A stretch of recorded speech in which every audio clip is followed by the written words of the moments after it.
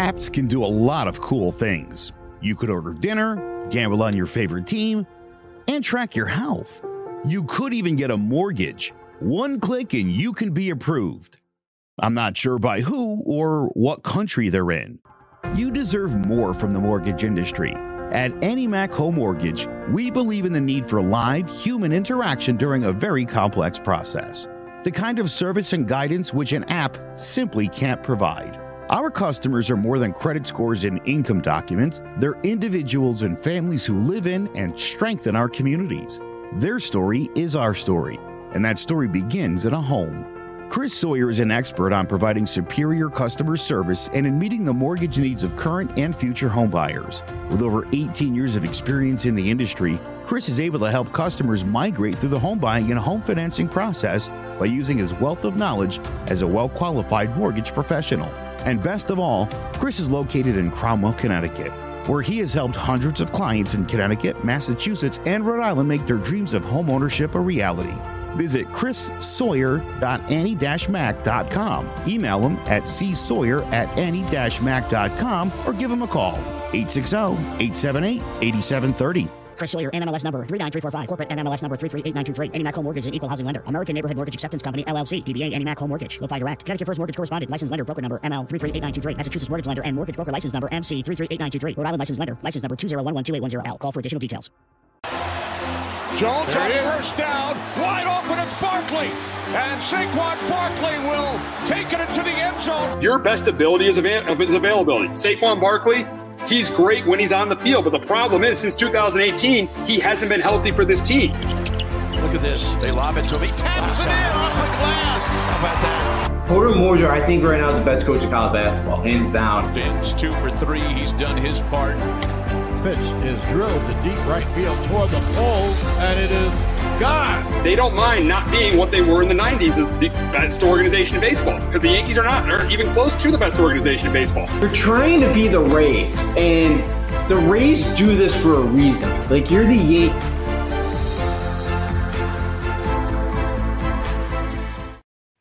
Welcome to Sports Talk with R&J. I'm Steve Risser along with Justin D'Onofrio. And the Yankees have done it. They have beaten the Guardians in 5 games. They are on to the ALCS, and you can just guess who the opponent is. It is the Houston Astros. For the 3rd time in 6 years, the Yankees and Astros will be playing in the ALCS. It should be a really good series between these two teams. But before we get to that, we got to talk about the series against Cleveland. And yesterday, Giancarlo Stanton coming up big, hitting that 3-run homer. Then Aaron Judge in the 3rd, and then Nestor Cortez gives you 5 solid innings. Bullpen closed it out. Yankees move on. I mean, it was a grinder against the Guardians. They definitely sweated it out. It looked like, beginning was going to be an easy series. They win game 1. Stanton hits the home run in game 2, but they end up losing game 2. They lose game 3 in heartbreaking fashion. But Garrett Cole was great in game 4. Hey, Bader had that big hit in game 4 too. And then yesterday, as we said, Giancarlo coming up big, and now the Yankees are on to the ALCS. Yeah, it did not look good going down 2-1 there, but the way the bullpen kind of. And the questions of why not putting Holmes there to close it out in the bottom 9th. But yeah, Cole's been excellent this first 2 starts. He really stepped up, went 7 innings, 110 pitches. Yeah, Stanton and Judge, the big hits yesterday. Stanton had the big one in game 2. But this was actually, I saw the lowest batting average Yankees have ever hit in a postseason series. It was 182 for like a series that they won. Batting 182. The Guardians have a really good pitching staff, but that's not going to get done against Houston. But yeah, they found a way to get it done. You like some more base hits because it's been a lot of the homers that have produced their runs. You like to get a couple more guys on. But yeah, they found a way to win. The bullpen found a way to close it out the last couple of nights. And yeah, you're moving on to Houston for the 3rd time. And can they finally get over the Demons? Absolutely. And you talked about the batting average being at 182. Yeah, it is a little bit of a concern, but really a lot of teams have struggled to score runs in the postseason. You saw that Rays Guardians game in the first round. That game went 15 innings without a team scoring a run. The Mariners Astros game. That game went 18 innings without a team scoring a run. So I'm not as concerned about that. What I'm happy about and a big positive is the starting pitching in this series. Garrett Cole was really good in both games. Nestor Cortez was good in both games. Severino was good in both games. The starting pitching was good. And if the starting pitching is good, the Yankees are going to have a chance to win any series going forward, no matter how poorly they hit. Yeah, absolutely. They will. Their pitching staff, you hope, could keep them some games. Yeah, Sevy, looked good. I felt, early on, gave a couple runs, but I thought he settled in, that third inning, and he looked much better. Again, you need a big start from Thursday night. So, Nestor too, just coming out, Nestor's just been good, reliable guy this year. Has really turned a lot of heads, and he's been great to watch. Pitch really well. And Cole making $36 million. Because I liked how he's been using a lot of his knuckle curve so far in his first couple starts. I think that's really helped him. So, Cole's making the big money, and again, there's a lot of pressure on him this postseason, and he's capitalized on both of them, and he has really quieted a lot of doubters right so far. Oh yeah, I mean Cole was great in the series. I mean, you look at Game 1, went 6 and a third, held the Guardians to 1 run, and then in Game 4, a game they needed to win, he went 7 innings, allowed 2 runs, but he threw 110 pitches and put the Yankees in a great position to win that game. Yeah, absolutely. He did, and bullpen was able to shut it down. He did. Again, if the staff could give up just 1-2 runs a night, maybe even 3. You feel like the offense should be able to generate enough offense. It's going to be tough, obviously, being in October baseball. But, their pitching staff keep them in games. They got a chance. And, again, with Taillon going tonight, I felt like, in that 10th inning there on Friday that he gave up a couple bloopers. But I'm like, that's a tough spot to put in a starter who's never came in a relief effort before. But hopefully he can give us a couple strong innings tonight and keep the team in it. Absolutely. I think tonight he's going to keep him in it. I think the problem is going to be, I think Verlander is going to bounce back. He's going to be really good. I think this is going to be a really, really tough game to win tonight in the series. But if they can get a split in the ALCS, I think in the first 2 games of this ALCS, I think they're in really good shape to win this ALCS. Yeah, I think they can be. I know it'd be good to, get out of there with the split. You feel good about yourself. Again, Houston's not going to be scared to go to Yankee Stadium. We've seen them win at Yankee Stadium. There, in the ALCS before. We saw it in the wild card game, a couple years ago as well. So we know, Houston's not going to be scared and frightened to go into Yankee Stadium.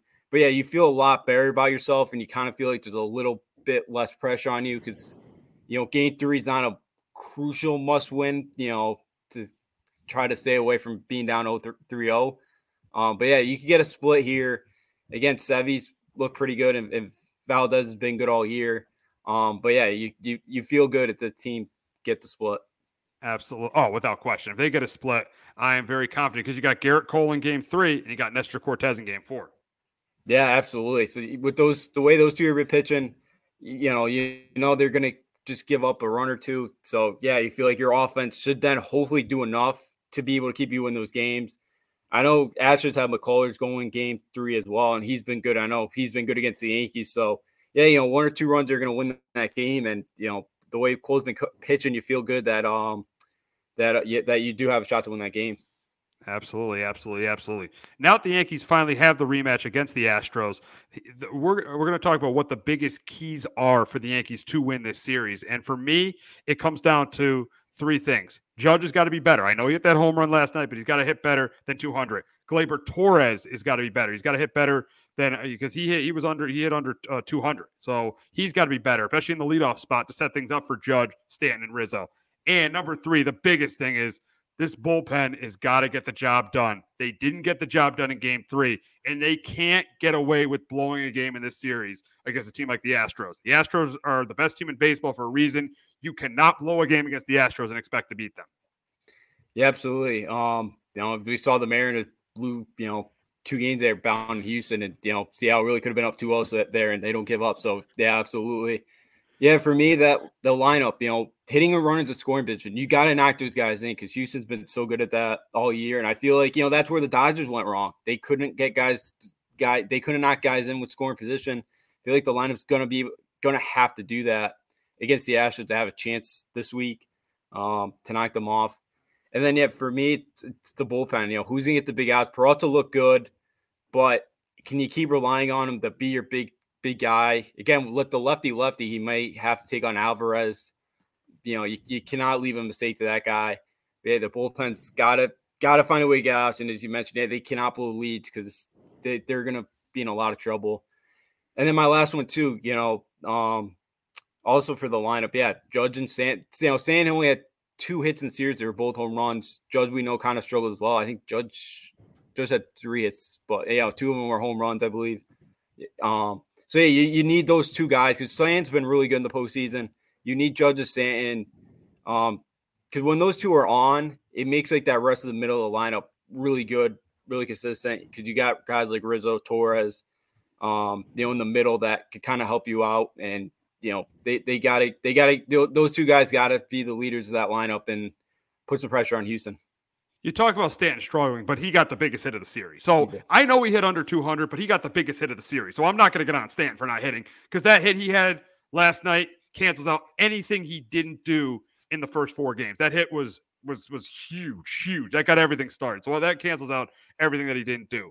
But yeah, the lineup has to be must be better with hitting runners in scoring position, and it's got to hit better, and they got to be better for average. They got to hit better for average, and especially Gleyber Torres. He may not even have to get hits, Gleyber Torres. He's just got to get on base.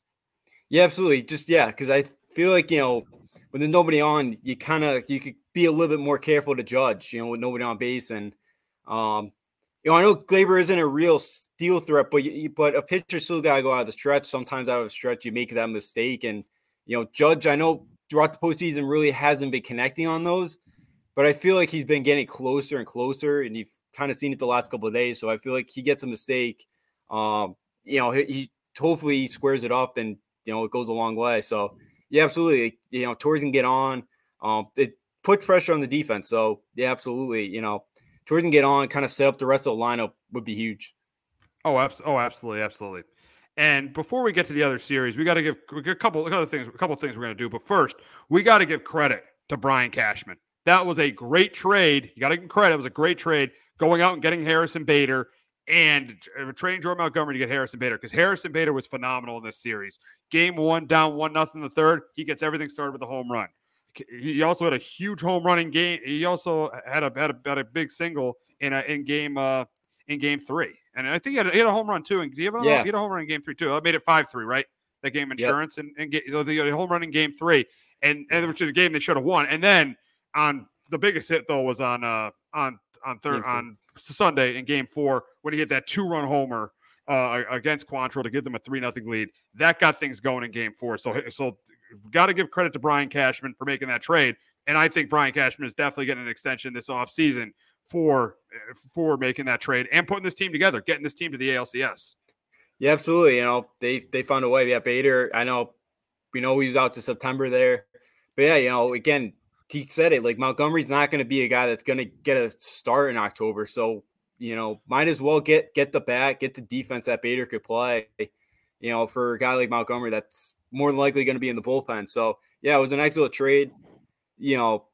I guess that's why you always have to give some of these trades, some time there before you're evaluating them. But yeah, he's been really good, and Bader's really stepped up, played well, especially because he's really only been around the team for a couple weeks now, and he's made a really good impression. And, he's a guy to be on the roster next year, and he's going to be fun to watch that for, all of next season. So yeah, Cashman credit. And then even for, again, he's done a really good job with a lot of these smaller moves that kind of go on the table. Like, again, they got Wandy Peralta for Mike Tauchman, and I don't even think Tauchman's on a roster anymore. So he always does good at finding these small little trades that kind of go under the radar, and they usually come out the winner in those. Absolutely. And then one more thing. At this point, because the Yankees they beat the Guardians, got to the ALCS, is this a successful season for the Yankees no matter what happens against Houston? I got to say yes. So it will be disappointing to lose to Houston for the third time in 6 years. But to be honest, I picked the Yankees to be a third, fourth place team going into the season. I have to say, even if they lose to the Astros, this is a successful season, and everyone returns. Manager and general manager return. Now, the general manager better pay Aaron Judge if he returns. But I think everybody, if they beat the Astros, even if they lose to the Astros, I still think everybody returns. Yeah, I'm with you. I hope there's some changes. But yeah, I'm with you. I think I had them finishing fourth in the division this year. I wasn't really high on this team. I hate to say it because it's like I want to beat Houston, and I'm gonna be disappointed either way if they lose to Houston. But yeah, I didn't think they'd get the LCS this year. Again, down 2-1. I was hoping Cole would give us a good outing Sunday, but again, I wasn't even sure we could get out of that series anymore. So, especially the way they lost. So, Yeah, this team's been resilient all year. They found a way, and I think it's been, even if they lose to Houston, I do think, and I hate to say it, and I know Steinbrenner and Cashman are always, championship or bust, but I don't think Hal's that way. His dad was that way. His dad was definitely that way. I don't think Hal's that way. I think he is, because I've heard some interviews with him saying, I tell my investor, the other kind of small minority owners as well, like, I tell them we're going to be a championship team every year. They're disappointed we don't win championships because I've told them we will. We're good enough. So I think he does. I think, it's not as bad as dad, but I think he expects that this team should win a championship. And I think because it's been so long too, I think, there's some pressure that he wants to win one. But I know they put all that pressure that they want to win one. They didn't think they had it this year, but they found a way to get to at least the ALCS. Exactly. And yeah, I mean, yeah, I think for the fans, you brought it up, it's been so long. I think for the fans, it'll be a little bit disappointing if they don't win this series because it's been so long. Like in 2017, there wasn't that much disappointment because there was no expectation of them getting this far. Yes, this year the expectations weren't ridiculously high, but still, we've lost to the Astros so many times that it will be definitely disappointing. It'll be like the Red Sox, in 2003 losing to the Yankees. They just kept losing to the Yankees. They still had a good season, but they just another loss to the Yankees. If the Yankees lose this series, I think the fans will still feel that disappointment. They'll feel that disappointment. Here we go again, another loss to the Astros.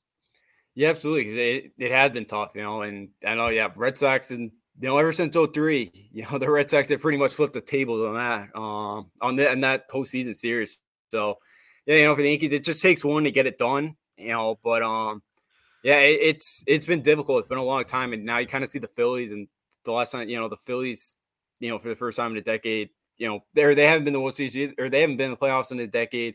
They look good. It's been a while, and it's rare. It's been the longest time in Yankees history that they haven't reached the World Series. So, it's really frustrating the fan base, because it's a different world now. It's so much tougher to get to the World Series. But, there's a lot of disappointment.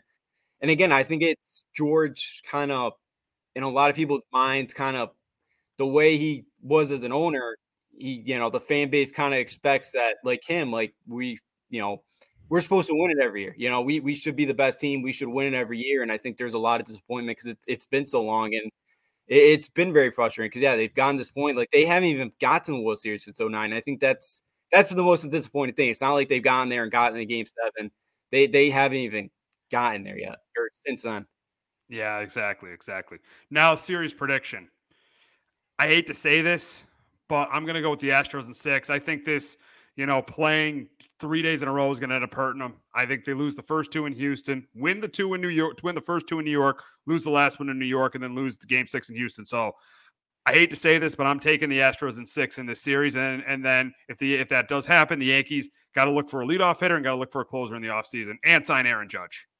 Yeah, for me, I got the Astros at 5. I just the way they're playing, or the way the Astros right now, they just don't quit. And I think with that rotation, I think there's I would hope, going the last series like the Padres for the Dodgers, like the Padres haven't beaten Dodgers at all, and I thought that was something, but they got over it. I just think too, like the Yankees, the Astros are in their heads.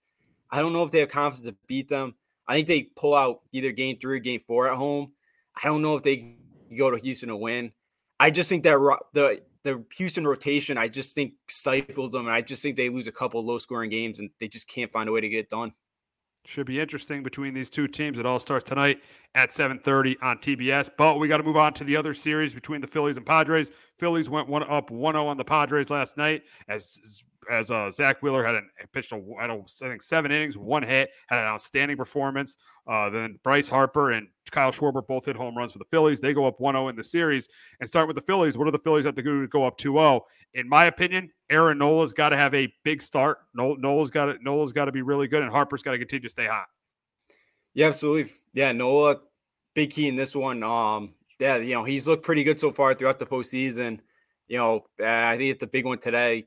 Especially, even though that bullpen's pitched pretty well so far in the postseason, besides that one game against the Braves there, they need another big start for him, and then, I think the other one for me too is getting out to an early lead again, because I think, you kind of take that crowd out of it. You can go up 2-0 going home. So I feel like, if you can get out to that early lead today yet again, put a lot of pressure there on the Padres.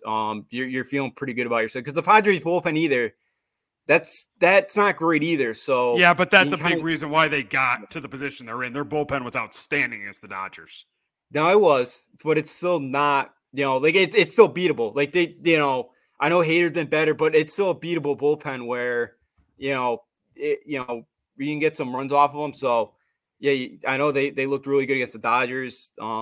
Especially after they got down 3-0 there in Game 4, they able to come back. They gave them a lot of big outs, but I feel like the Phillies got to jump out early today. Yeah. If the Phillies jump out early, especially on Blake Snell, they got a really, really good chance to win the game. I think if they jump out early, because I think Nola's going to pitch well. He was great in the wild card in the first round against the Cardinals. He was great in Game 3 against the Braves. I think he's going to pitch really well again. I think he's going to. So the big thing for the Phillies is if they jump out early, I think they have a really good chance of going up 2-0. And then I think this is a must win for the Padres, because the Padres don't want to be going down 2-0 going to Philadelphia, because I think that's the best home field advantage in baseball right now. Oh, yeah, absolutely. The way that fan base was last weekend at home, it's going to be very tough to go back to get it back to San Diego. For the Padres, yeah, if you go down 2-0 today, it's going to be very tough to get it back to a Game 6. So, yeah, absolutely, it's a must-win today for San Diego. It's going to be a tough task, but Blake Snell has looked pretty good. Yeah, they're going to need a strong start from today. Absolutely. And now for the Padres to tie the series, they need to have a good, just like you said, you're going to need to have a good start from Blake Snell, and they need Juan Soto to start hitting. And they got to get to Nola early and get to the Phillies bullpen as quickly as possible. If they could do those things, I think they tie up the series. Yeah, absolutely. They do. I know Machado, played pretty well there against the Dodgers. He had a really good series in Trent Grisham. But yeah, they need Soto to get going. They gave him, they gave up a lot for him. They got to get him going here. Another one too, Austin Nola, going to go up against his brother Aaron. Again, he could probably give a pretty good scouting report on what his brother likes to do out there on the mound. So maybe that's a little bit of advantage there for the Padres, that Nola, Austin's brother, can kind of give him a little bit of a scouting report there. But yeah, like Machado's got to, Machado, I know, has been good, but he's got to get going today. Soto does, Grisham, Cronenworth got to, like those three in the middle of the order, they got to get going. They got to produce some runs today to try to tie this thing back up 1-1. Absolutely. My opinion, this is a must-win game for the Padres. The Padres don't win this game, they will not win this series. I'm completely with you. As I said a few minutes ago, they lose today. I don't think they go back to San Diego. I think this is their last home game of the year. Yeah. They lose. Yeah, they lose today. They're not going back to San Diego. You can count on that. But we got a rematch of Super Bowl 54 this week, and a big game between the Chiefs and the Niners. But before we talk about that, sorry about that. But before we talk about that, we're going to hear from our friends at JPEG Financial.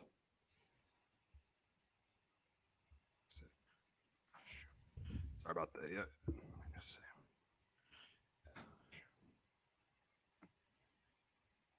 Do you have a 401k and some savings for future retirement, but don't even know if it's enough to live off of? How much is enough? How often are you thinking about it? The team at JPEX Financial Group can help set your mind at ease. We specialize in creating strategies in the planning and managing of your financial, educational, and investment needs. We help clients pursue their investment goals with sound financial strategies. You deserve a personal, tailored plan. Lasting, meaningful, and open relationships are the foundation of our practice. You've worked hard for your money and should feel confident in your investment choices as you make decisions for your financial future. Your goals are our goals. We are dedicated to your needs and hopes for your future. Visit our website and give us a call at 860-430-5397.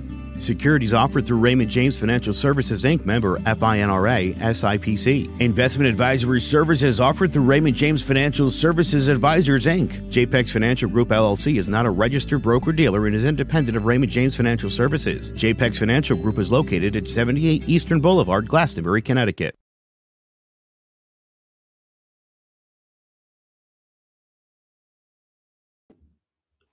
Alrighty, week 7 of the NFL is here, and we got a big matchup in a rematch of Super Bowl 54 between the Chiefs and the Niners, and I think this is going to be a really, really close competitive game between these two teams. But I do think the Niners' injuries on defense are what are going to hurt them in this game. I think that Bosa being out is going to hurt them. I think that Ward potentially being out, Tre'Davious Ward is going to hurt them. I think this is a close competitive game, but I think Patrick Mahomes is going to get his team down the field. He's going to throw a couple touchdown passes, and I think that the Chiefs are going to force a turnover from Jimmy Garoppolo. I think this is going to be a really, really close competitive game. But at the end of the day, I think that the Chiefs are going to continue to have success against the Niners and win this game. I got the Chiefs beating the Niners 28-24, but Justin, can the Niners get revenge from what happened in Super Bowl 54? It's going to be very tough just because the Niners right now are just so banged up. I got the Chiefs win this game 27-21. Jimmy G's got to protect the football. They threw 2 interceptions last week. I know, again, they're playing so many backups right now. It's been the problem with the Niners the last couple of years. They just haven't had anybody stay healthy. They really didn't run the football much at all last week. Again, if you're gonna, to keep Patrick Mahomes that offense off the field, you gotta be able to run the football. Right now they got to be able to establish that. But they only were able to run it 16 times last week, and again they lost turnover battle 3-0. And I feel like you give up turnovers to Patrick Mahomes and that offense, they're not gonna, they're gonna take advantage of that. And I feel like right now with everything the Niners just do not have, they're going to give a couple of turnovers. I think it's going to be very tough. Again, if they can get up early with that crowd, it's going to be huge for them. They're going to have to try to just shorten this game as much as possible. And for how banged up they are, I just don't know if they're going to be able to do that. Yeah, I think the Niners are banged up. And the Chiefs, it was a tough loss last week, but still they proved they're one of the top teams in this league. Patrick Mahomes, yes, he threw a couple picks, but he still proved that he's one of the top quarterbacks in the league. Just my issue with the Chiefs is the lack of a running game, and I don't think their defense is great. But still, I think that's good. That's good enough to beat the Niners, which, Jimmy Garoppolo did not play that well last week. Their defense is banged up. That's why I think the Chiefs prevail here. Yeah, absolutely. Yeah, Jimmy G wasn't great. Yeah, Mahomes is one of the best in the league. He's been there for a while. Yeah, and that's kind of been the Chiefs' issue the last couple of years. They haven't been able to run the ball. The defense has kind of been an issue. Defense, as long as their defense is good enough to make enough stops, they'll be fine, and I think it is. But yeah, the way Jimmy G and that offense played last week, the defense wasn't great. Mariota threw the ball 14 times. He was 13 for 14. He's very efficient. I just think the Niners, with everything they just have out right now, I just think it's just too tall of a task. And I think the Chiefs offense is going to be able to do a lot of whatever they want out there against San Francisco. Oh, absolutely. Absolutely. Absolutely. But we got a interesting matchup in Jacksonville as the Giants head to Jacksonville to face the Jaguars. And I think this is going to be a close competitive game. I think that Daniel Jones will have another good game. I think he'll continue to play well. I think he'll get the ball to Darius Slayton, and he'll get the ball to Richie James. I think Saquon Barkley will have a good game. And I do think the Giants defense is going to get some pressure on Lawrence, maybe force a couple turnovers. But I do think the running game of the Jaguars is going to have a good game. The Giants have struggled against the run all season long. And I think the run game of the Jacksonville Jaguars is really, really going to be good. I think they're going to have success running the football. I think they are with Travis Etienne and James Robinson. I think it's going to come down to the end of the game, but the Giants are going to do what they do, close out the game, and the Jaguars are going to do what they do and have trouble closing out the game. And I think that's why the Giants go to 6-1 and they beat the Jaguars 27-23. But Justin, can Doug Peterson continue to have success against the Giants? I think they possibly could in this game, but I do have the Giants winning another one, 23-20. So why do you think Jacksonville is a favorite here? I number one, I think it's absolutely ridiculous that Jacksonville's a favorite. Come on, the Giants are 5-1 and the Jaguars are 2-4. So I think it's ridiculous to start out. I think it's ridiculous, but I think one of the big reasons is the home team always gets 3 points. And they look at the games the Jaguars lost. They look at the games the Giants lost. The Giants have won 5 one-possession games. The Jaguars have lost 4 one-possession games. I think that's the reason why, and the Jaguars at home. That's why I think they're favorites. But if I'm working in Vegas, there's no way a 2-4 team is a favorite against a 5-1 team. I think that's absolutely ridiculous. Yeah, usually these games, it's like very fishy, and Vegas knows something that we don't, which always worries me that I'm picking the Giants there for Sunday. But yeah, I wonder if the Jags, I don't, because like the Jaguars aren't a great team either. So it's not like not like Vegas isn't adjusting to the Giants yet and what they've done. So I'm not, I'm not sure. It's usually one of those things that Jackson, it just seems really fishy to me. And it kind of just seems you want to take the Giants, go with the Giants, written all over it. And I am, but yeah, that's definitely an odd one. Like even the Jets were a dog against Denver this week. And again, the way Denver's looked is, that's another one. That's an odd one. But yeah, like you go back, it'd be, a pick 'em in New York and, or no, the Giants would be a 3-point, or field goal. It would be a field goal. The Giants would be favored by field goal, which probably be a point or two left. But yeah, anyways, going back to the Giants here, I think, the Giants do enough. I think with Daniel Jones, I think they run the ball well enough with Barkley. Thibodeau made a big impact last week, and I kind of felt like he could, that he was getting very, very close there. And, he made a couple big plays last week. And, yeah, I think the Jaguars are going to have success running the football here against the Giants defense. You mentioned that's like the one part of their area where they've really showed defensively. But I think that defense forced a couple of turnovers from Lawrence and staff. I think, both teams are going to get pressure on the quarterback, and it's what quarterback's going to protect the football a little bit better. But the way the Giants have been playing right now, and just the confidence that organization has right now, I do think the Giants find a way to win. And I think, as you mentioned too, I think the Giants find a way to win the game late, and Jaguars, they found a couple ways to lose games late. And I feel like, that's going to be the difference in this game. And Giants find a way to go to 6-1, which is, don't think anybody had that ticket this year. Oh, no, not at all. Not at all. And you talk about the confidence that the Giants have, especially with Brian. But I think the big reason the Giants have the confidence they have is Brian Daboll. Brian Daboll has done a phenomenal job. Right now, he's coach of the year. And it's just this team. It's just so different. And the confidence they're playing with. It's just so different now. Brian Daboll has made such a difference. And Daniel Jones and Saquon Barkley have played really well too. But Brian Daboll, I feel like, has been the ultimate difference maker for this Giants team. Yeah, absolutely. And we've talked about the last couple of weeks. Coaching makes such a big difference. Like look at UConn football this year with more. Like they've won 3 games too this year. It's like coaching makes a difference. And I think I think football is like the ones. I think it's the top of the 4 major sports where coaching matters. The most. And I think you're really seeing that this year with the Giants. And yeah, Daboll's done a great job right away here for a team. Where the division's been pretty good. I know you haven't faced the Eagles yet. I know you lost tough one to the Cowboys on a Monday Night Football, but the division's been a lot better than a lot of people thought it would be. I know a lot of division games coming up, later in the year. But yeah, the Giants have been playing a lot of confidence right now. Again, they're and that defense too looks like it was a couple years ago. With first year under Patrick Graham, like that defense right now is playing with a lot of energy. Yeah, Daniel Jones is doing enough there, and he's playing well. And Saquon Barkley's just been Barkley looks like the guy we kind of saw his rookie year, and it's been great to see because he could be one of when he's healthy and he's running like this, he's one of the top running backs in the game. Oh, absolutely, absolutely. Oh, he definitely is one of the top running backs in the game, and that's another big reason why this team is playing as well as they are. He's back this year. Had a huge game against the Bears, huge game against the Titans, and good games against the Panthers, the Cowboys. Even the games he rushed for under 100 yards. The Panther game, the Cowboy game, in the last 2 games, he's just been such a huge factor for this team. And you can't not give credit to Daniel Jones. Daniel Jones has been really, really good. He's played like a franchise quarterback. Yeah, he only has 5 touchdown passes, but look at his receiving core. His receiving core is not good at all. Look at the receiving core.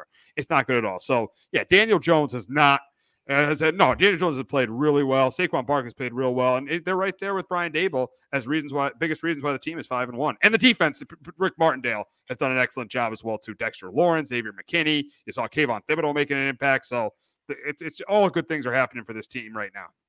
Yeah, absolutely it is. Everything's kind of clicking right now. Even with all the offense kind of troubles right now, all the wide receiver injuries. Yeah, the defense has kind of been stepping up, doing a lot here. Again, they shut out the Packers in the second half a couple weeks ago, which I know the Packers offense is a mess, but they still locked down Aaron Rodgers for at least for the final 30 minutes of that game. It's pretty impressive. So yeah, the defense is playing well. The offense is doing what it has to do.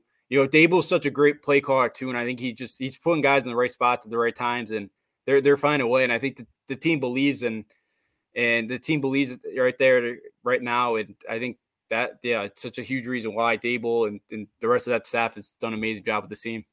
Absolutely, absolutely. And now the big question is are the Giants contenders in the NFC? And they're 5-1. They're 2 games better than the Packers and the Bucks and the Rams, who a lot of people thought were going to be contenders, and they still are. But they've been playing better than those teams. They're ahead of the Cowboys. I know the Cowboys haven't had Dak Prescott, who are 4-2. So they're pretty much tied with the Vikings for the second best record, and obviously the Eagles are are 6-0. They're the best team in the NFC. But are the Giants contenders? And I think with 3 of the wins they've had against the Titans, against the Packers, and against the Ravens, I think it's as crazy as it is to say this, I think they are contenders in the NFC. Yeah, I'm with you right now because and I think too, and I'm not trying to take any credit away from the Giants what they've done because Daboll's done an impressive job. But you look at Green Bay, there's a lot of problems there. Tampa Bay, is kind of right now going through a lot of things. The Rams look horrible. That was such an ugly game to the Panthers last week. Like there's so many. The Eagles, have looked really good. The Cowboys have looked good, for the most part this year. So I think they do because a lot of these NFC teams just for whatever, are just having a lot of problems right now. And the Niners, which I think a lot of people thought could make a run. Again, they're really banged up. We'll see what they look like when they get healthy. But I think they are because right now in the NFC, you go by today, it's like, it's so wide open where I think, the Giants could make a run with the way they're playing. You would think too that wide receiver core is going to get a little bit healthy by the end of the year. So I think Daniel Jones, the way he's been playing, the way that defense is playing, I think the Giants could go on a little bit of run. I think they could battle up there because right now, I don't see too many other, teams right at the moment that are really contenders in NFC because it's teams really haven't been up to standards that we thought they would be. Yeah, you never know. It's early in the season. The Bucks can turn it around. The Packers and Rams, all 3 of those teams can turn it around. But with the way they're playing, how much confidence do you have in those 3 teams to turn it around? I mean, I have a little bit of confidence, but not a ton of confidence that those 3 teams are going to completely. Yeah, they might make the playoffs at 10-7 or 9-8, but I don't know if I have total confidence that those 3 teams are going to turn it around. But if you look at a team like the Giants, the way they're playing and the way things have gone this year, there's something special about this team. This team at the end of games just knows how to make plays at the end of games. I mean, you look at the Tennessee game. I mean, Daboll going for 2 and putting them in position to win that game. I know there was a missed field goal, but they put themselves in position to win that game. And then the way they close it out against the Panthers with the offense, the way they close out the game against the Bears, the Packer game, the drive Daniel Jones had, and then last week down 20-10, and really the big thing is this team was down by double digits in the second half in all 3 of those games. The win against the Titans, the win against the Ravens, and the win against the Packers, and they won those games. To me, that's a sign of a very, very good team, a team that can come from behind and win those games. Yeah, absolutely. Because again, correct me if I'm wrong, but I think the last couple of years they probably would have lost the Titans game. They probably would have found a way to lose the Bears game. They, in the Panther game, they probably wouldn't have come back against the Packers or Ravens. Like I felt like the last couple of years, the Giants really they found ways to lose games more than they found ways to win it, and they lost a lot of close games. So yeah, absolutely, the Giants have found ways this year to kind of get over the hump and find a way to win the football. And the last couple of years, I don't think they've been able to do that with Judge or with McAdoo or with, Shermer.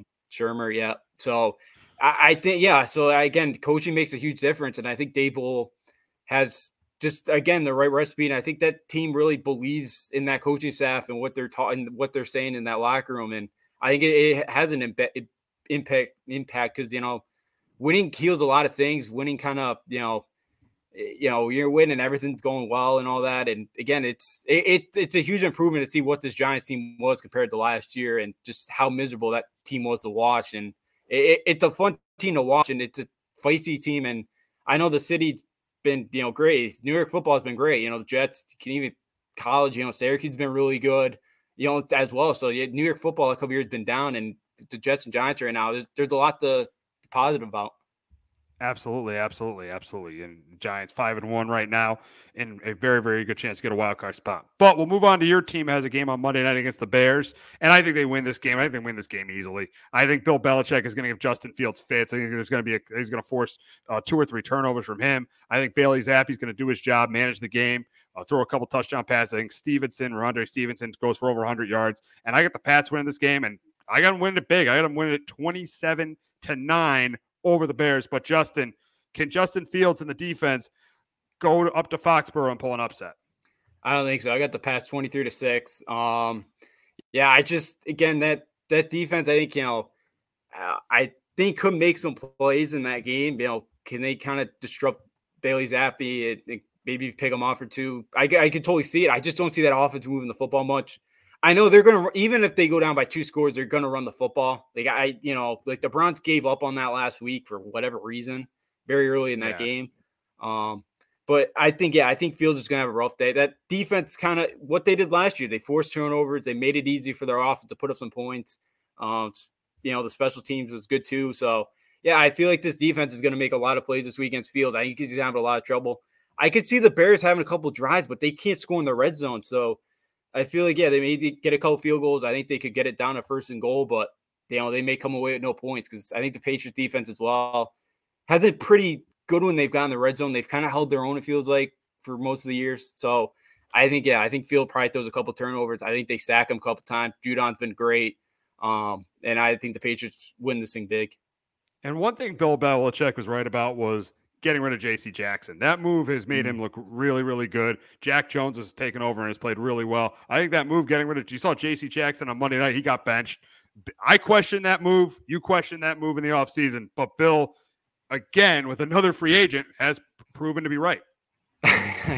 I got to stop doubting when it comes to these decisions. The only one he's been really wrong about was Brady, about letting him go. Brady and drafting offensive personnel. Yeah, that's where he's wrong. Brady definitely was wrong about Brady, and he definitely has been wrong about drafting offensive personnel, especially in the years the last couple of years Brady was there, passing on Nick Chubb to take Sony Michel, passing on DK Metcalf, AJ Brown, and Deebo Samuel to get N'Keal Harry. But yeah, when it comes to certain players, he always seems to know when to cut ties. I mean, J.C. Jackson, Lawyer Malloy, Chandler Jones, Jamie Collins, all these guys, Richard Seymour. He knows when to cut ties, and he definitely was right about J.C. Jackson. I got him credit for that.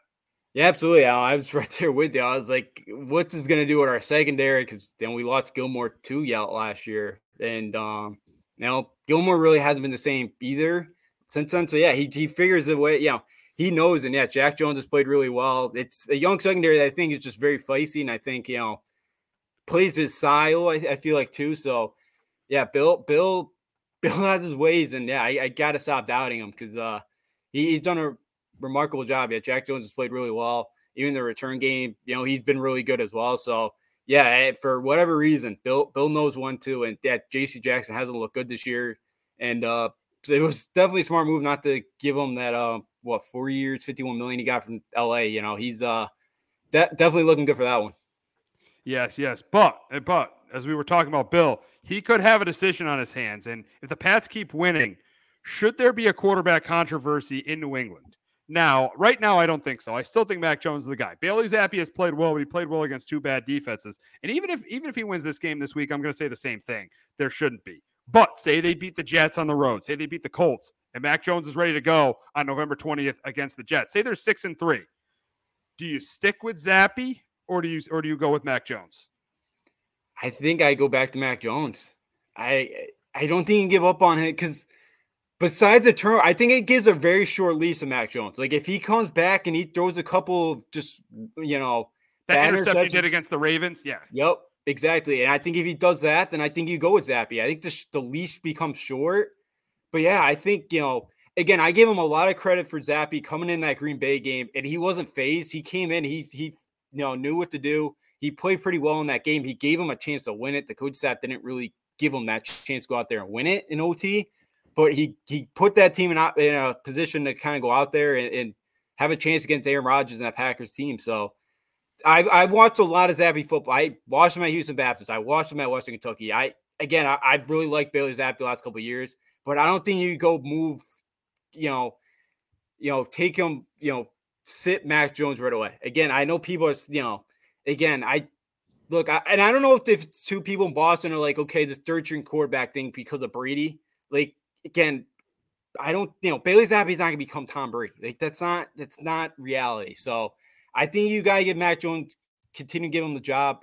Again, same thing with Dallas. Make sure he's 100% healthy. Don't rush it with him. When he's completely healthy, bring him back in because Zappi hasn't given you a chance to, hasn't been the reason you've lost the game yet. So I think you got to stick with Mac Jones. I think it's too early to quit on him this early. I do agree. If Mac Jones is healthy, but don't rush him back because Zappe's done a pretty good job. But when Mac Jones is healthy, and if he is, and I think he's going to be healthy on November 20th when they play the Jets, I think you play Mac Jones, even if you're 6-3, because you could bring up the Brady Bledsoe thing, but here's the difference. When Bledsoe when they decided to go to Brady, Bledsoe was in his 9th year. The team went 5-11 the previous season, and he didn't have that good of a season. He was on the decline. I know the organization had a big investment in him, but he was on the decline when they went to Tom Brady. And you can't count on someone to be the next Tom Brady. So, and I don't think Bailey Zappe's going to be that guy. There's a reason Zappe was taken in the 6th or 7th round. So I personally, I agree with you. If the Pats keep winning, I still go with Mac Jones. There's a reason you invested a 1st-round pick on him. I think you stick with him. I think you go with him, even if Zappe wins the next 3 games. Yeah, absolutely. I'm with you. I think, I think you have to. I think, if you cut ties with him too early, and again, it's going to be problematic because, he did lead you to a playoff appearance last year. I know you got absolutely beaten down in that game, but he still got you the playoffs last year. He still made a Pro Bowl. Again, that rookie class, he's been the best quarterback, right now. Or, him and Lawrence has been so far Mac Jones, it's been out of that class. He's played pretty well. So I don't think he cut ties with him this quickly. He hasn't, besides that Ravens game, he really hasn't given you any reason why you shouldn't get that job. So I feel like, until he really, I believe it's a short leash. If Zappe continues to play the way he's playing, I believe it's a short leash when he comes back. Yeah, absolutely. Short leash, but I think you go to Mac Jones. But it's going to be interesting to see what the Patriots do when Mac Jones is ready to play. But we got to get to a quarterback that is probably going to come back this week, and it looks like Dak Prescott's going to be back against the Lions as the Lions travel down to Dallas to play the Cowboys. And I think this is a game where the Cowboys it's a game where the Cowboys should win. I think the running game is going to have a big day on the ground with Zeke and Pollard. The Lions run defense is terrible. I think if it's Dak or even if Cooper Rush plays, they're going to throw a couple touchdown passes. I think Goff is going to get some yards I think he's going to have a decent game, but not good enough. I think the Cowboys will force a turnover, and I got the Cowboys winning this one 31-20 over the Lions. But Justin, can Jared Goff have a huge game and help the Lions snap their 3-game losing streak? It'd be difficult. I got the Cowboys as well, 27-21. I think, Jared Goff can make a couple plays in this game. I think DeAndre Swift's going to be back, so I think that could help their running game as well. I think, they've kind of missed him. I know, again, New England, they really couldn't get anything going there. But I think coming off a bye, I think they play well. Can they protect Jared Goff? I know their defensive or offensive line's pretty good, but I think, Micah Parsons is still probably going to make a play or two and force Jared Goff to throw an interception or two. I think, Dallas's run defense is middle of the pack. So I think the Lions do get some yardage on the ground. I just don't think it's enough with how bad their defense is where they're not going to keep up. So I do have Dallas win this game 27-21. We got the Thursday night game as DeAndre Hopkins is going to be back for the Cardinals as they face off with the Saints. I don't know who the starter is going to be for the Saints, Dalton or Winston, but I think it's going to be another really, really competitive game between the two teams. But I do think it's another game where the Saints lose at the end. I think it's close and competitive. I think, both defenses force a turnover each way. I think Murray turns the ball over, and I think Dalton or Winston turns the ball over. But I do think Murray and Hopkins have a pretty good. I think Hopkins has a pretty good game in his return. I think it's close and competitive down to the end, but I think the ball's in Murray's hands where he's a game-winning drive, and that's why I got the Cardinals beating the Saints 23-20. But Justin, can Alvin Kamara help the Saints snap their 2-game losing streak? I think they do. I get the Saints 24-17. That was an absolutely embarrassing performance by the Cardinals, and it's the beginning of the end for Cliff Kingsbury as he's given up his offensive play calling. So I think it's the beginning of the end for him. I think Kamara does enough on the ground. I think Hill too, when they throw him in at that wildcat position, I think he makes enough plays. And I think Arizona too, again, they go for it way too many times at 4th down. I think the Saints make a couple of big 4th down stops. I think it helps out their defense. I think the Saints will get pressure on them. I think, Kamara can, does enough on the ground game, even in the screen game. And I think the Saints win this game 24-17. I think the Saints are the better coach team, and I think Cliff Kingsbury and that team finds a way to lose because Cliff's not a good game manager. So now that that's out of the offensive play calling is out of his hands, I don't know what good he is having just standing there on the sidelines. Yeah, I mean, Cliff Kingsbury, I didn't like the hire to start out. I was not a huge fan of it. Yeah, I mean, he won games because he was able to get Kyler Murray. And that was the one thing he did right, was he wanted Kyler Murray to be his quarterback. Mm-hmm. That's why he's kept his job. But last week's performance was absolutely putrid. 9 points against the Seattle defense. That's one of the worst. I know it's a division game. I get it. But 9 points against one of the worst defenses in football. So that was an absolutely pathetic performance. But after that pathetic performance, the Cardinals did make a move and traded for Robbie Anderson. And the big question is, and I think it makes sense because Hollywood Brown's going to be out for a while. But the big question is this going to help the Cardinals offense, Robbie Anderson? I think it does a little bit, but I still think they're clearly the third best team in that division. Yeah, I think it helps a bit to get another wide receiver in there because you're going to miss Marquise Brown. But I think – yeah, I don't think you're going to get that chemistry back because Brown and Murray played together at Oklahoma, and you lose that chemistry, which I think is going to be huge.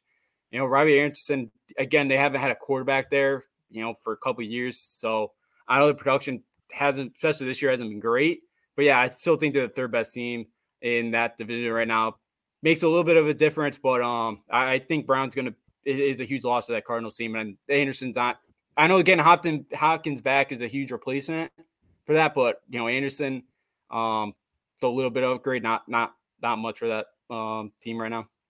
I do think it's an upgrade because Marquise Brown and Hollywood Brown is out. I think he'll do a little bit better because they'll be a little bit more invested playing with Kyler Murray, but I don't think it's a difference maker. I don't think it's a huge difference maker getting Robbie Anderson. But we'll talk about Robbie Anderson's old team as the Bucs, who've been struggling, travel to Carolina to face the Panthers. And I think this is a perfect matchup for the Bucs to get right. I think this is even though it's a division game, I think it's a get right game. I think it's a game where Brady could throw a couple touchdown passes, and I do think they force some turnovers from PJ Walker. And I got the Bucs winning this by 3 scores. I got the Bucs winning this game 27-10. But Justin, can the Panthers snap their 4-game losing streak against their division rival? I don't think so. I got the Bucs 21-7. I really the only got offensively right now is Christian McCaffrey, and I just think Tampa Bay is going to key on him all day. I think he's going to have trouble trying to carry this team offensively because there's not much right now. I think they're going to struggle again. Their defense is going to have to jumpstart their offense. Again, that's possible. I know Tampa hasn't been great offensively, so maybe that defense could force some things. I know they had the pick six last week against Stafford. But I just it'd be too difficult. I did like Wilkes putting his foot down though against Anderson. Like I think that's a good sign to kind of tell his team, like, look, you're kind of gonna quit. You're gonna get mad at this coaching staff. You're not gonna be here. I like that way of doing things, but I don't see this offense doing much at all this week.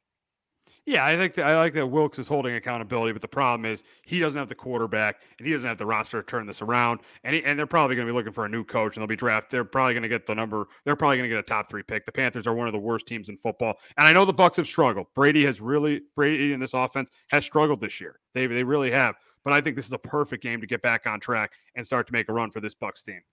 Yeah, I think it is too. You're right around the halfway midpoint. That's usually where Brady starts to turn it on. I know the wide receivers are starting to come back slowly but surely.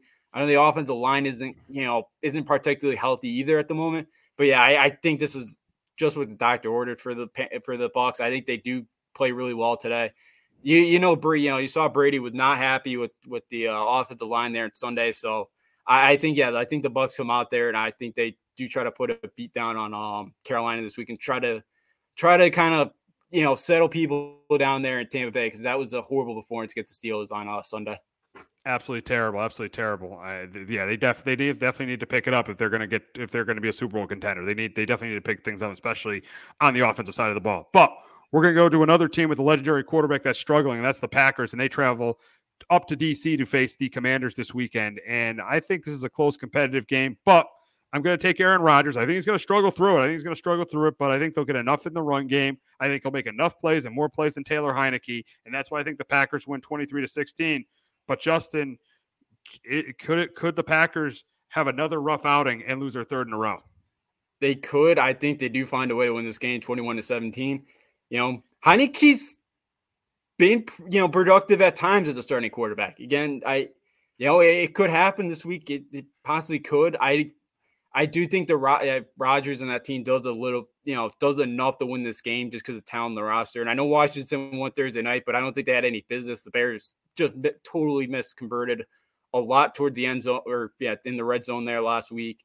They had a lot of missed opportunities. So I think Washington got lucky to win that game last week. I think the Packers do enough this week. Heineke may make some plays this week, but I think that Packers defense does help out their offense there, and they find a way to go down to Washington and win that game.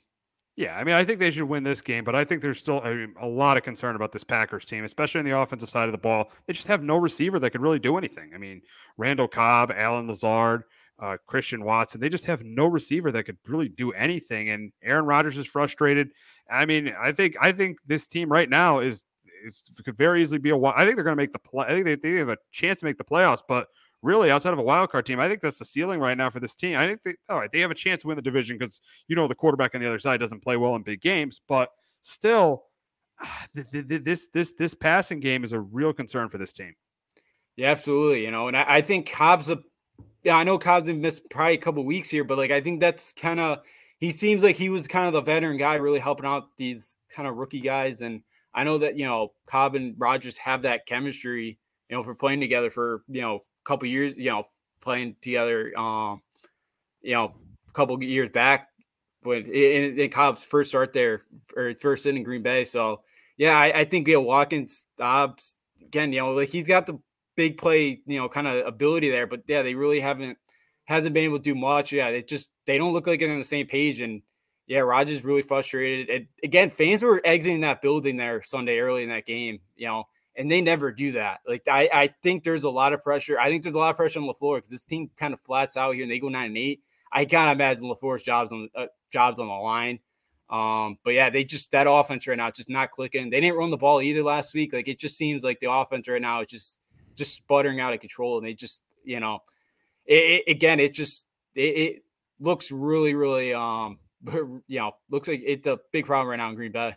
Absolutely. It absolutely is. And we'll see if it ends up getting fixed. But we got an AFC North matchup in Baltimore as the 3-3 Ravens face the 2-4 Browns. And I do think this game is going to be close and competitive, but I think the difference in this game is I think Lamar Jackson's going to outplay Jacoby Brissett. And I think that the defense is going to force more turnover. The Ravens defense is going to force more turnovers than the Browns defense. The Browns defense had a lot of issues stopping the run. I think the Ravens are able to run the ball. I think Lamar throws a couple touchdown passes. I do think the Browns, though, I think they get behind, but I do think the Browns make a little bit of a comeback. Because that Ravens defense in the fourth quarter, they are not good. I think they come back a little bit, but this time I think the Ravens defense makes the play it needs to make, and that's why I think they win this game. I got the Ravens winning 31-24, but Justin, can Nick Chubb help the Browns end their 3-game losing streak? It's gonna be difficult, especially if his coach decides to start throwing the ball the first couple plays and just pretty much gave up after that. You would know because you watched that game. You watched that game last week. Oh yeah, the first 2 plays he came out throwing the football and Brissett throws the interception and just that was a bad pass and it was like they got behind it. They didn't really try to run the football much. They did run the ball, but it wasn't as much as I thought they would, and that helped the Patriots. Obviously, I got the Ravens win this game 27-17. I think Chubb could with that defense, but the Ravens have been pretty good at stopping the run. And I just think that watching that Browns team last week, I thought that defense quit. I really do. Now you're playing a Ravens team. I know it's a division game, so maybe they get up for it, but I think Jackson, that team does enough. I don't. I know the Ravens have not been able to hold on to too many games this year, but I think they do this week. I kind of really question that Browns team, and I think, especially defensively, I felt like I saw a lot of quit in that team. Yeah. Kevin Stefanski's job is definitely going to be on the line. If they go 6-11, I think Kevin Stefanski should be fired. But we got to move on to an AFC South matchup in Tennessee as the Colts and Titans have a rematch of a game from week 4. And I think this is going to be another close competitive game, but I do think Derrick Henry's the difference. I think Derrick Henry has another big game against the Colts. I think Ryan Tannehill throws a touchdown pass or 2. And I do think the Titans defense forces a turnover from Matt Ryan. I think it's close competitive. I think it's close and competitive, but I'm going to take the Titans to get into first place, to go to 4-2 and get into first place in the AFC South. But Justin, can Matt Ryan lead the Colts to their 4th win of the season? I think it's very possible, but I do have Titans win this game 24-20. The Titans pass defense is last in the league right now. So I think he can make some plays this week. But could he have any time to really be protected out there? I'm not sure. I think they got sacked 3 or 4 times in the first meeting a couple weeks ago. They didn't really, I know John Taylor's still, questionable. I know Hines is questionable too, but they didn't really try to run the football much at all last week. Last night against Tennessee. Taylor's healthy. They didn't, you got to be able to establish that run game because that's kind of where they're best at. And I think that helps out Matt Ryan and the rest of that team because, being one-dimensional, I don't think they have the wide receivers to make big plays.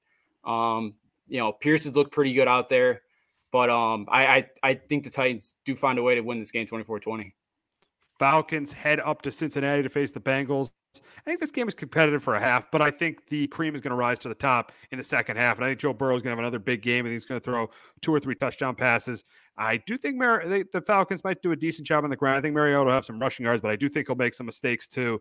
And that's why I got the Bengals winning their 4th game. I got them beating the Falcons 31-19. But Justin, can Marcus Mariota lead the Falcons to another upset win? I think they could. I got the Bengals 24-21. This Falcons team's been feisty. They've played in a lot of close games this year. Mariota played pretty well last week. I think, they finally got Kyle Pitts a touchdown last week. I think, you can get him going. Drake London's looked pretty good. If they can get that passing game going, they can make some plays out there. Mariota's turned the football over. I think they can keep this thing close. It's been an Atlanta team that's right now playing a lot better than a lot of people thought they would. I think they keep it close, but I don't think they have the offensive production to knock off the Bengals. But I do think that they'll keep that thing interesting.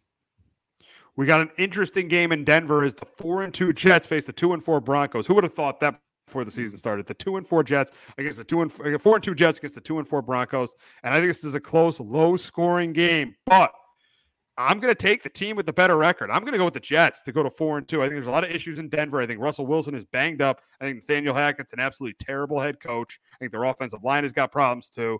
That's why in the second half, this team does not adjust. They scored 13 points in the first half on Monday night, only 3 points in the second half on Monday night. That's why I got the Jets pulling the upset. I don't know if we should call it an upset because the Jets are 4-2 and the Broncos 2-4.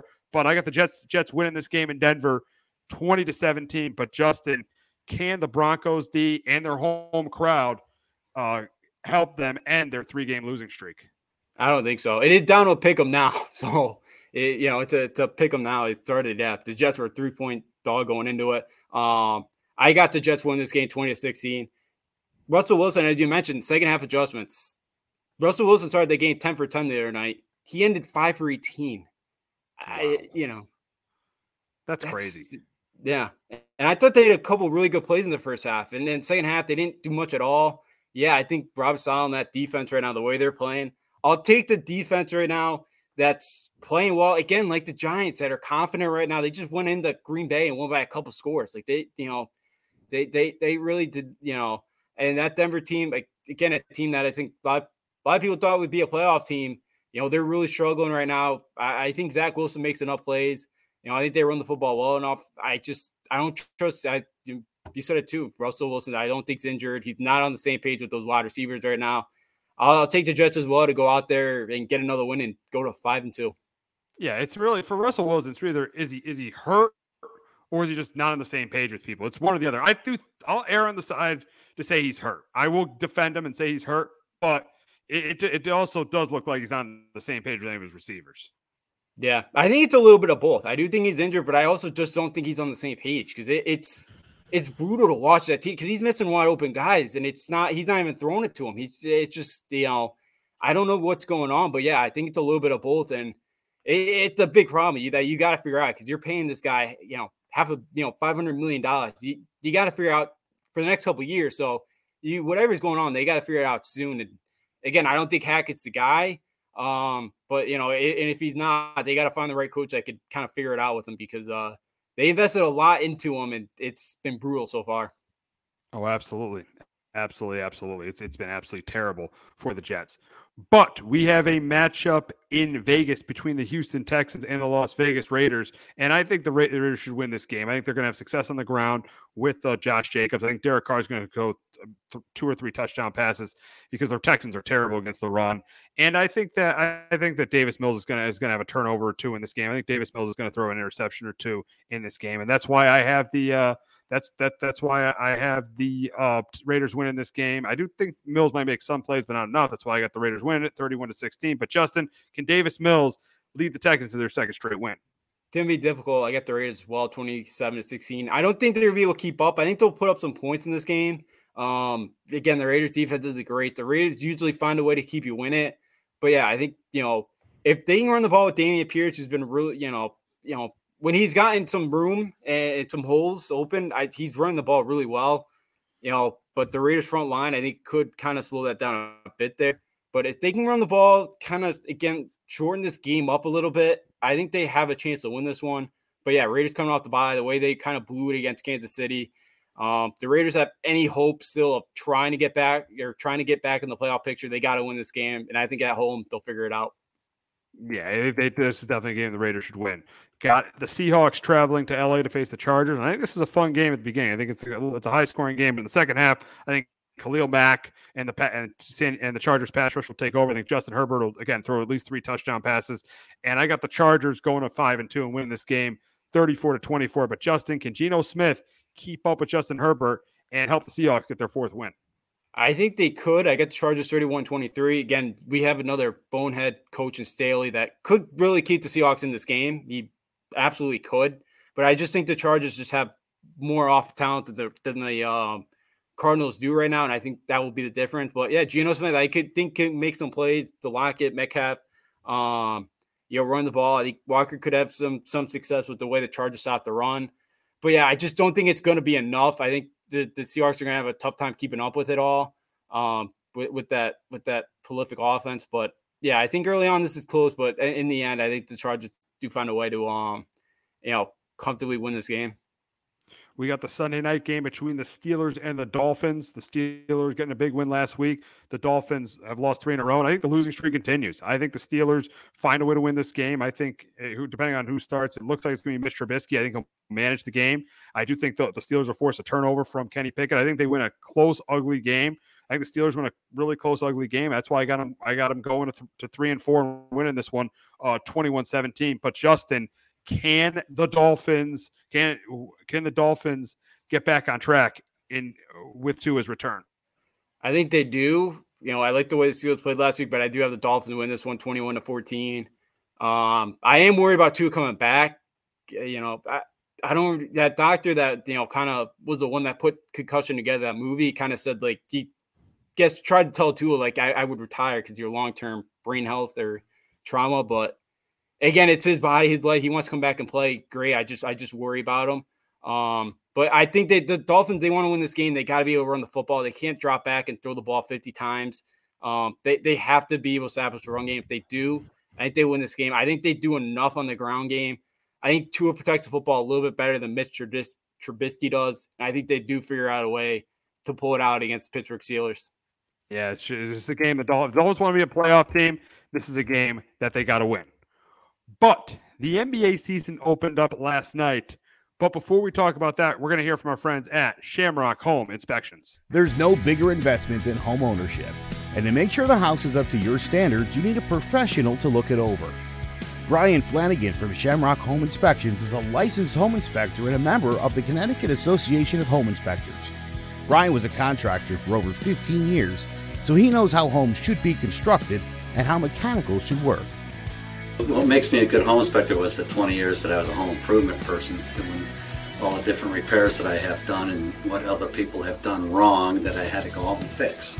So I have a pretty quick eye on seeing what's right and what's wrong. Before you move, call Shamrock Home Inspections. Before you make the biggest investment of your life, call Brian Flanagan from Shamrock Home Inspections at 860-268-2566 or visit ShamrockHomeInspectionCT.com. All righty, the NBA season opened up last night. The Warriors beat the Lakers 123-109, and Steph Curry with 33. It looked like this Warriors team didn't miss a beat. Steph Curry with 33, Clay with 18, Wiggins with 22. It really looked like this Warriors team didn't miss a beat, and they look like they're going to be the best team in the Western Conference. But the big question is are they going to be able to come back from what happened between Draymond Green and Jordan Poole? They absolutely are. Oh yeah, absolutely. I think last night they were fine. I think that team just has way too much talent. Again, Steve Kerr's a good coach. Again, I think they figured a way around that. And as long as Curry and Thompson are healthy, that team's going to roll. They're going to be right there up top of the Western Conference. So yeah, absolutely. I think they got over. They're getting over that, and I don't think it's going to be a long-term issue at all. No. And the big question is are the Warriors the best team in the league again? I think they're the best team in the West. I don't think they're the best team in the league. For me, the best team in the league is the Bucks. But I do think I would not be surprised if the Warriors repeat with Steph Curry back, with Klay Thompson, with Jordan Poole. They just signed Jordan Poole to a 4-year extension. I think that the Warriors are clearly the best team in the league. Yeah, with that roster, yeah, absolutely. With with Jordan Poole coming off the bench as well. You got James Wiseman healthy again. That's going to be able to do, as a big guy. He got 8-7 last night coming off the bench. Moses Moody, I think, could be a really good scorer too as well coming off the bench this year. And yeah, with the production of Wiggins last year and just his development with Thompson and Curry, yeah, absolutely. I just think there's a lot of weapons on that Warriors team that you're going to have to figure out. And I think they're going to be tough to stop yet again. And as I said it too, it's, moment ago, as long as this team stays healthy, yeah, they should be able to win the West. I definitely think they can. If they stay healthy, I definitely think they're going to win the Western Conference. But moving on to the team they played last night in the Lakers, the big question is are they a playoff team? Are the Lakers a playoff team? That's the big question for them. Oh, I know. I have them as 11. Yeah, I have them as the number 9. I have them as the 9th best team in the West right now. I think they make the play-in. I don't have them as a playoff team because you can't rely on AD to stay healthy.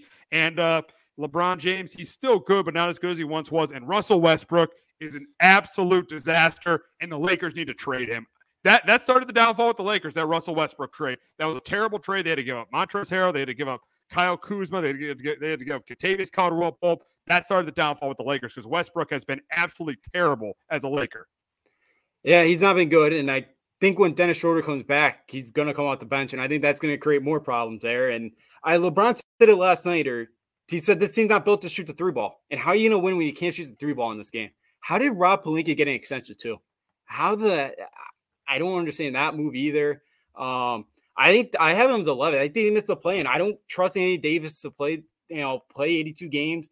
I think LeBron probably plays 50 to 55. He's going to get banged up. He's probably going to sit out a couple of nights. Who on this team's going to pick up the scoring? I don't know who will win if those guys are out. You can't trust on Westbrook. Their bench is a little bit better. I know Nunn's a decent shooter, but I don't trust this Lakers team. Again, I haven't seen too much of him yet as a head coach to kind of, is he good enough to kind of give this Laker team a couple extra wins when LeBron and AD are out? I don't know yet. I think they're 11. I think the Trailblazers get in. I even think my Kings are better than the Lakers are right now. So I get the Lakers missing out. I don't think it's a good team. I think, I just, when they're not, I just can't trust that team. I don't think they can shoot again. I don't think they're good enough defensively again. Yeah, I don't think they're good enough defensively. I don't think they're good enough from 3. And you look at the Western Conference, obviously, I mean, you look at the top teams, the Warriors, the Nuggets, the Clippers now with Kawhi back. They're clearly better. The Mavs are clearly better with Luka. The Suns are clearly better. The Grizzlies are clearly better. And then you look at the T-Wolves, they're clearly better. And then really the only team you might make an argument for is the Pelicans, but I think the Pelicans are better with Ingram, Zion back. And with CJ McCollum, and then you have Valanciunas is not that bad of a center. So right now, I think I'd have the Lakers as right now I got the Lakers the 9th seed in the Western Conference. Yeah, and I could see them making the play-in. I have them as 11. I just don't think this.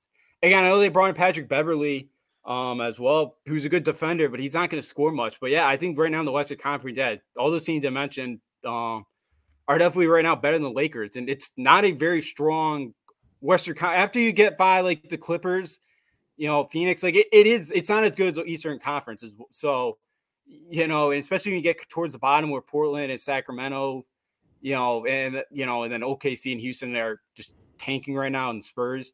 But yeah, like I think as Lakers, I obviously would not be trying to see this Laker team make the play-in. If a lot of these guys, if AD and LeBron could stay healthy, I think they definitely could make the play-in. And be late, or even maybe get the 8th seed, as I think that's the highest they could go seeding wise.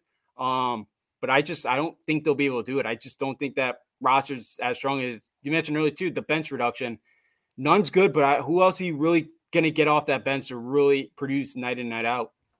Absolutely. Really, yeah. I mean, that's the thing. Not much of a bench, and really not much outside AD and LeBron. And don't tell me Westbrook, because Westbrook has been awful for the Lakers. Yeah, he's a turnover machine. That he airballed that 10-foot shot last night. Like it's bad. He's just not. I agree. I agree that they should probably trade him, but I just don't know who would want him right now, because that contract is ridiculous. And if they do, the Lakers are gonna have to eat most of that salary, I would believe. Yeah, absolutely. They definitely have to eat most of that salary. So we'll move on to the other game last night, and the Celtics beat the Sixers 126 to 117. Tatum and Brown with 35. The big question is, are the Celtics the best team in the East? I think they're close to it. I really do think they're close to it. I really like Tatum and Brown are two top players. You got Brogdon coming off the bench. You got Marcus Smart, the defensive player of the year.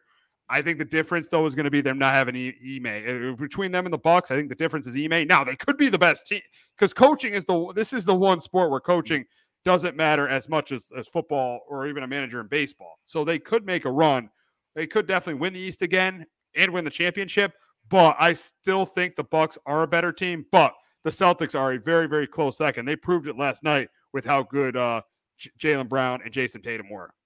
Yeah, absolutely. I think that's two of the best dudes right now. That's like one of the best dudes in the sport right now. Yeah, you mentioned Brogdon coming off the bench. Because that was their problem too last year. They didn't have somebody consistently come off the bench, when a couple of the guys go out, to be able to score the basketball. And Brogdon's going to be somebody to be able to do that. And Blake Griffin, I think, is a nice piece. He's still solid on the glass. Again, I know he's nothing like he was, but I think off the glass, kind of, for Robert Williams, who's going to miss some time here. Hopefully he'll be back. I worry about that knee too, Williams, because he's been good when he's healthy.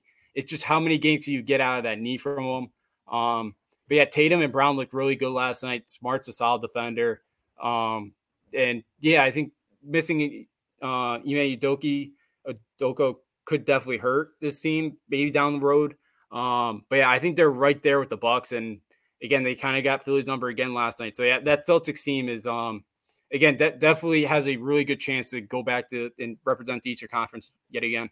Very good chance. I just think the Bucks are a little bit better. And I keep always saying this. If the Bucks had Chris Middleton, I still think they win that series.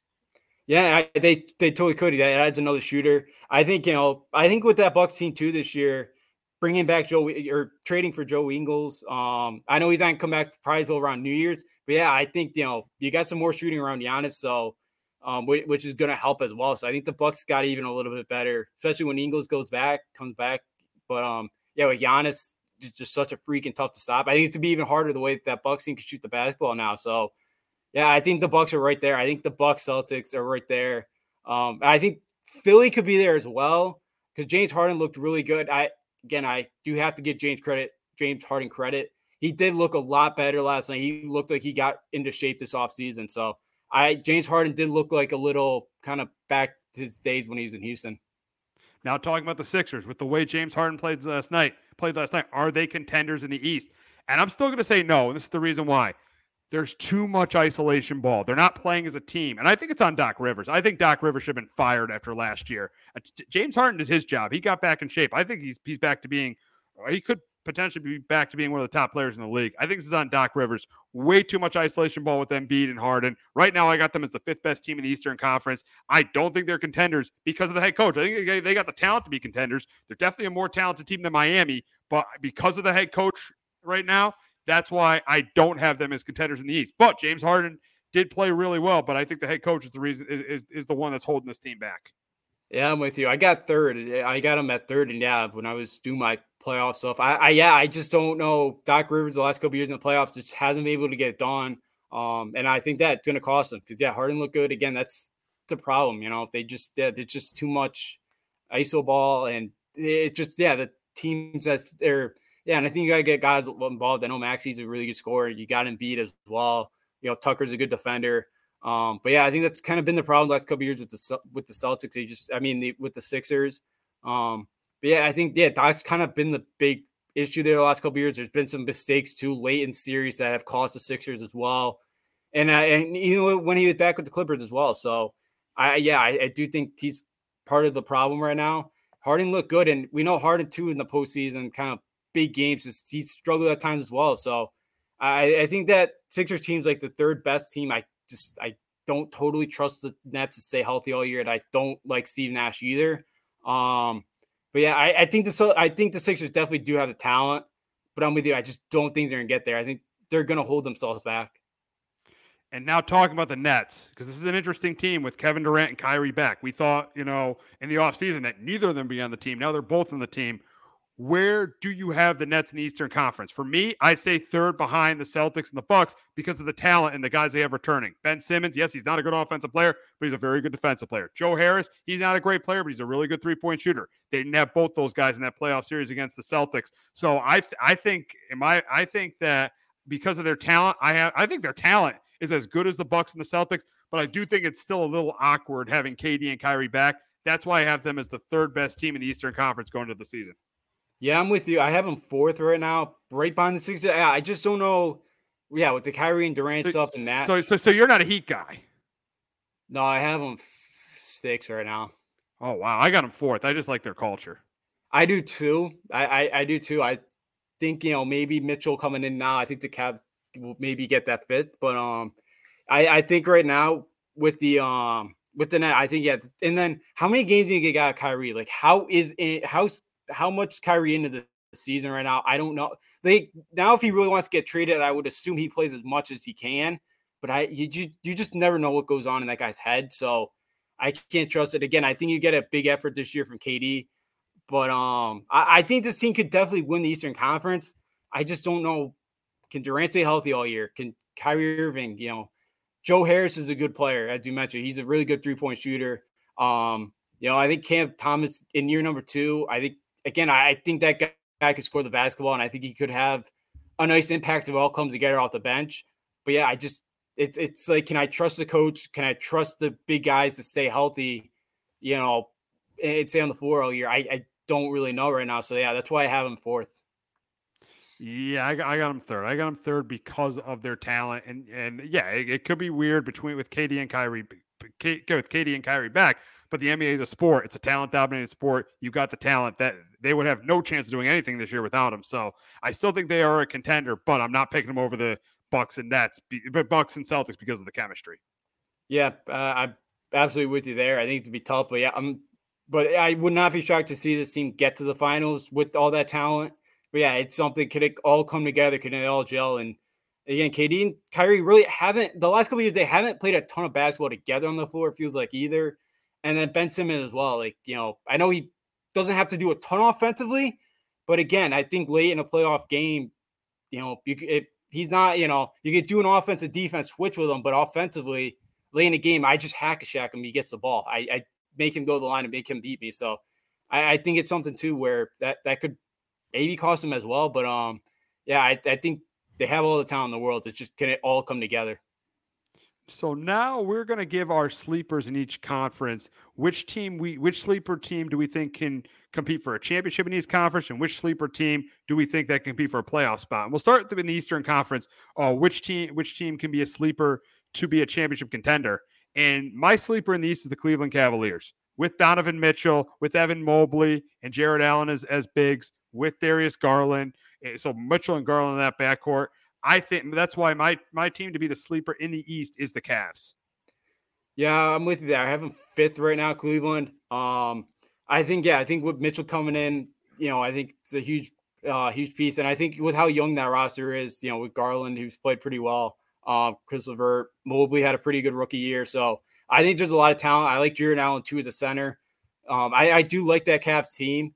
And I think there's some young, really good pieces there. And I think that team could totally make a run make a run at a Eastern Conference, or I think they can make a run to be make it to the NBA Finals. For the sleeper team, I think is going to be a playoff team. I'm going to go with the Detroit Pistons. I got Cade Cunningham in year 2. You got Bogdanovich, who they got from the Jazz, and Jaden Ivey they drafted too. I think this team could potentially, it's still a long shot, but I think they potentially could sneak into the playoffs. They could get through the playoff tournament and sneak into the playoffs. Cade Cunningham has superstar potential. You got Bogdanovich, that's a good player, and you got Jaden Ivey. That's why the Pistons are my sleeper team to make the playoffs in the Eastern Conference. I get the Bulls going back. I think, I got them at the 9 right now, the 9 seed. I think that's a team that, I know they fell off at the end of last year, but I know Lonzo could miss some time. I know Zach LaVine could miss like a week or so, or miss a couple games early on here. But I think that's a team. I like Billy Donovan. I think at point guard right now without Ball, I like Ayo Dosunmu. I like, Alex Caruso as well to kind of fill in. DeRozan as well is a pretty good player. So I think if the Bulls can make enough stops offensively, I think they could, win in the play-in tournament and, find a way to advance into the playoffs. Yeah. I think they very easily. They got to the playoffs last year, but they very easily could. I don't think they're a championship contender because I don't think you could be a championship team with DeMar DeRozan or Zach LaVine as your best player, but they definitely can make the playoffs. In the Western Conference, my sleeper team to make a run is the Minnesota Timberwolves. I think Anthony Edwards could become a stud. I think he could be a stud, top 15 player in the league. And they also got D'Angelo Russell. They got Karl Anthony Towns, and they added Rudy Gobert to improve their defense. That's why I think the Timberwolves are my team to be that sleeper to make a run in the West. Yeah, I have them too. Right now they're like my 5 seed right now in the Western Conference. Looking for their first postseason wins or postseason series win since 2004. I like what they did with Gobert because again their interior defense was so bad, and it'll be interesting with that kind of with Anthony Towns and Gobert on the floor, kind of playing with the 2 centers, and can Anthony Edwards make that next leap up there and be an all-star? I think he potentially could be. I like what the Timberwolves teams is doing. They're trying to go out there and win it. It's the first time really 10, 15 years that this seems really kind of serious, and I think could totally have be a contender here in the Western Conference. I like D'Angelo Russell as well. So I'm with you. I got the Timberwolves being a sneaky team that could advance a couple of rounds in the Western Conference. Yes. And for the team who I think could be a sleeper in the West, it's so hard.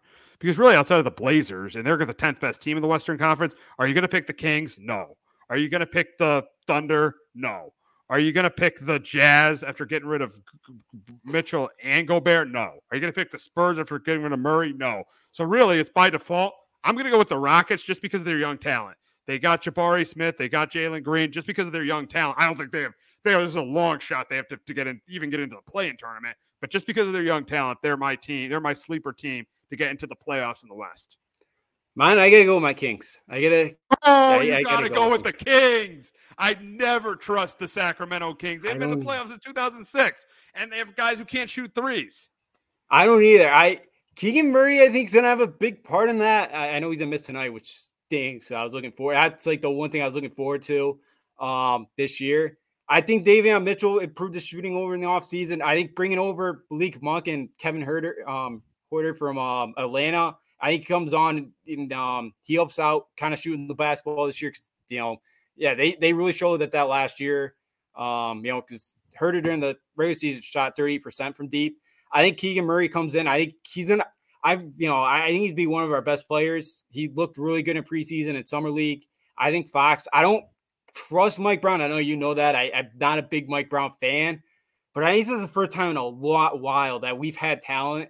And listening to some podcasts who King basketball in the city, it sounds like this is the first time that city's been excited for King basketball in the last 15 years. So excited for what? De'Aaron Fox and Sabonis and Keegan Murray? Excited for what? That I think we are in contention to at least make a play-in and potentially pass that round. I think there's again, when's the last time this Kings has had this much talent? It's been a while. Yeah, it has. I think too with the West, the rest of the West kind of tanking, to mention all those other teams, I think we could sneak in there.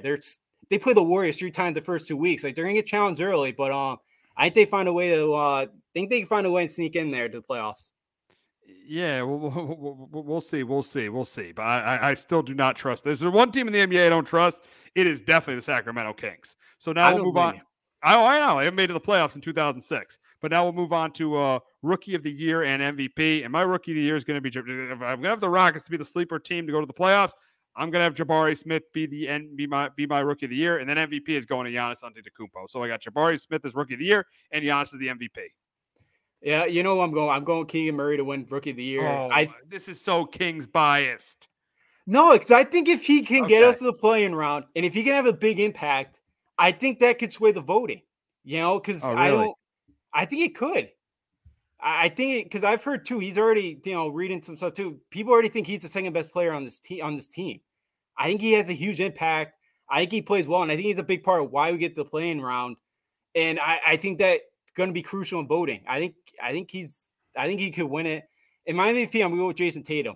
I think with the talent they got around him, adding Brogdon as well, I think they're one of the top organizations in the league. They got a great team around them, and I think his rebounding and assist numbers continue to go up each year. So I'm going to go with Jason Tatum. I know he's fifth down there, but kind of the odds votings. But I think Celtics could get a 1 or 2 seed. I think he's got a really good chance because he's gotten better with each year. Yeah, I definitely could see Tatum winning an MVP. So now we'll go to our finals prediction. And for me, it's the Bucks and it's the Warriors. And I'm going with the Bucks in 7 games over the Warriors. I think they're clearly the two best teams. And if they both stay healthy, I think they're going to play in the finals. And I got the Bucks winning it. I'm going to go the Bucks over the Clippers in 6 games. I'll take Kawhi and PJ. I know there's a lot of excitement over that Clippers team to get back to this year. I'll take a shot. But yeah, as I mentioned earlier, the Bucks with Joe Ingles, I think he's going to be a huge contributor. And putting less pressure around Giannis. And I think, it's going to be tougher to stop Giannis with the more shooting they got around him. All right. It should be an interesting NBA started last night. Should be a very, very, very interesting season in the NBA. But we are going to move on to college football. We got a huge matchup in Clemson this week as undefeated. Who would have thought this? Undefeated Syracuse takes on undefeated Clemson. But I think undefeated Clemson is going to prove why they're the much better team. I think Syracuse was lucky that Devin Leary was out last week. That's why they won the game. And I got Clemson winning this one 31-13. But could Syracuse continue their dream season, Justin? It's going to be tough. I got Tigers win this one at home 28-17. If they can slow down Sean Tucker in that running game and then Garrett Shooter, because if Tucker can get going, then Shooter on the ground as well could get it going. It's tough to stop. But I think DJ Uiagalelei, again, he's getting a little bit better. That, the deep ball accuracy and stuff isn't there yet, but you see some progress in them. Syracuse defense has played really well. They only give up 13 points a game, but I think Clemson's going to be too much. I think there's too much talent. Clemson did get out there last year in the Dome and won like 17-14. I don't think it'll be as low scoring, but I think Clemson does find a way to win the game Saturday at home. We got a SEC matchup in Baton Rouge as Ole Miss travels to Baton Rouge to face LSU. I think this is a close competitive game, and I'm going to go with Lane Kiffin's squad to put up 20. I got them put up 27 points. I got them win. Lane Kiffin's squad win a close one, 27-23. But Justin, can Brian Kelly knock off an undefeated team at home? I think they could. I'm really tempted to take LSU in this game, but I just think LSU's run defense is going to make enough stops. I got Ole Miss win this one 27-24. And Ole Miss hasn't really been tested yet. That's coming. They got Bama coming up in a couple of weeks. I think they go to Texas A&M next Saturday night. Like their tests, are coming very soon now. But I just think LSU on the ground, I think is going to have a hard time stopping the dual threat of Ole Miss running game. Even Jackson Dart has been able to run the football and kind of provide that different element. I think LSU will have success too on the ground. Ole Miss hasn't been great at stopping the run either. They gave a lot of rushing yards last week to Auburn. But I'll take Jackson Dart to make that one big throw that he might have to make over Daniels right now. So I do think the Rebels find a way to pull it out in Baton Rouge. We got a huge matchup, the game of the week in Eugene as undefeated UCLA faces one-loss Oregon. And I think Oregon keeps their winning streak going. I think Bo Nix outduels Dorian Thompson-Robinson. I think this is a close competitive game, and I'm going to take Bo Nix and the home team to give UCLA their first loss. But Justin, can Chip Kelly stay undefeated? Yeah, I'm taking Chip to finally beat his Ducks. He's 0-3 versus them since taking the UCLA job. I keep picking against Chip the last couple of weeks, and it's kind of backfired. So I don't trust I know Bo Nix usually plays well at home, but I don't trust them. In a big game, I know UCLA's defense isn't great, but I think, DTR in our offense, Oregon's really struggled in the secondary this year. I think he can make some big plays up in Eugene, and Zach Charbonnet is the difference in the UCLA backfield. I think he has a big game. Once again, he's had back-to-back 100-yard rushing games. Almost had 200 yards against Utah. I think UCLA finds a way. I know they haven't played much on the road. I think they've only had one game up in Colorado, but I think they find a way to go up to Eugene, and Chip Kelly finally gets a win over his former Ducks team. We got an SEC matchup in Tuscaloosa as Will Rogers and Mississippi State face number 6 Alabama. And I think Alabama's going to be in a bad mood. I think this is a bounce back week. You heard Saban's comments earlier this week that if they keep committing penalties, they're going to be taken out of the game. I think Alabama, that message goes through to these Alabama players. And I think that Alabama wins this game. I got Alabama winning it big, 41-17 over Mississippi State. But Justin, can Mike Leach and Will Rogers hand Bama their second straight loss? I don't think so. I got them losing 30-20. And you mentioned the penalties and Nick Saban. They're last in the country right now in penalties. They have the most penalties in the entire country, which is unheard of and very wild when I saw that stat with Saban. And that secondary is still probably walking back to Tuscaloosa. I don't think Saban wanted those guys on the plane the other night, the way they played. But Mississippi State, their offense is on quick hitters with their air raid. And Tennessee really beat them with the deep ball. And so I think it's a little bit different this week. And I think Alabama makes enough plays. I think Bryce Young plays well enough. And I was very disappointed the way Mississippi State played at Kentucky last week. And I think this is after a loss like that, it's always a bad time to play Alabama. And I think Mississippi State's going to have a rough time down there Tuscaloosa Saturday night. We got the Golden Gophers heading to Happy Valley on Saturday night to face Penn State. Both teams coming off bad losses last week. Minnesota to Illinois, Penn State getting crushed by Michigan. I think this is a close competitive game, but I do think Penn State's defense makes some plays in this game. I think Sean Clifford's the quarterback who makes more plays and less mistakes, and that's why I have Penn State.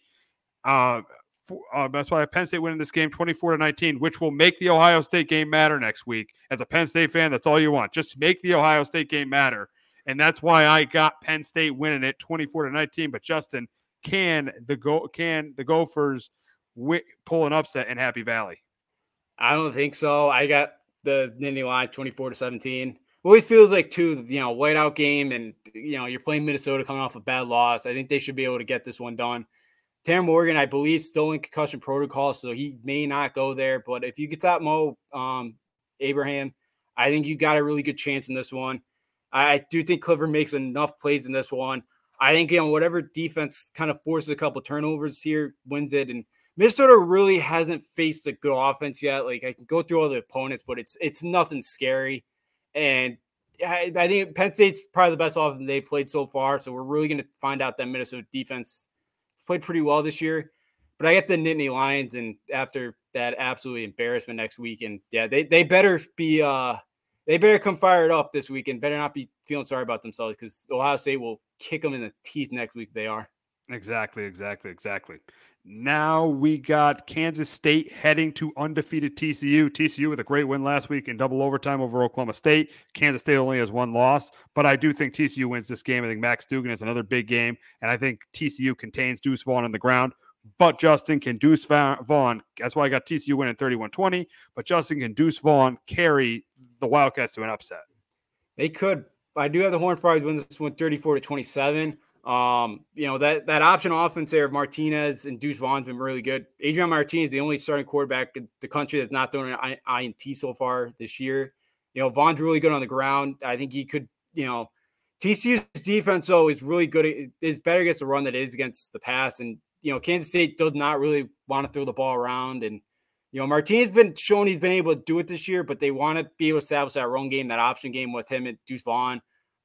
It's going to be very difficult, but I believe in Max Duggan, and that TCU team's going to find enough plays. I think Quentin Johnson has another big day, and he's going to be tough to stop for Kansas State Saturday night. Should be interesting with what happens in Fort Worth. But that's going to wrap it up this week on Sports Talk with R&J. For Justin D'Onofrio, I'm Steve Risser. We'll be back next week previewing the World Series, talking week 8 of the NFL season and week 9 of the college football season. Have a great weekend, everyone. Jones on first down, wide open, it's Barkley. And Saquon Barkley will take it into the end zone. Your best ability is his availability. Saquon Barkley, he's great when he's on the field, but the problem is since 2018, he hasn't been healthy for this team. Look at this. They lob it to him. He taps it in off the glass. How about that? Porter Moser, I think right now is the best coach of college basketball, hands down. Fins 2 for 3. He's done his part.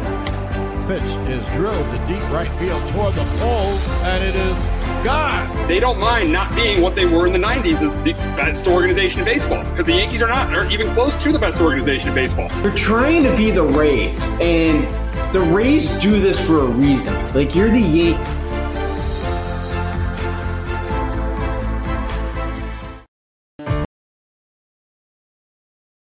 Hello, my name is Joe Aguirre. I'm the president of Clovercrest Media Group. And here at CMG, we have a wide variety of podcasts, including sports shows like Keys to the City, The Roll Call, Throwing Jabs, All Four Downs, and Jawing About the G-Men. And great true crime shows like Stinky Week, Crimes and Consequences, Ivy League Murders, and Burn, the unsolved murder of David Eichmann. You can find all these podcasts and so much more by visiting clovercrestmedia.com.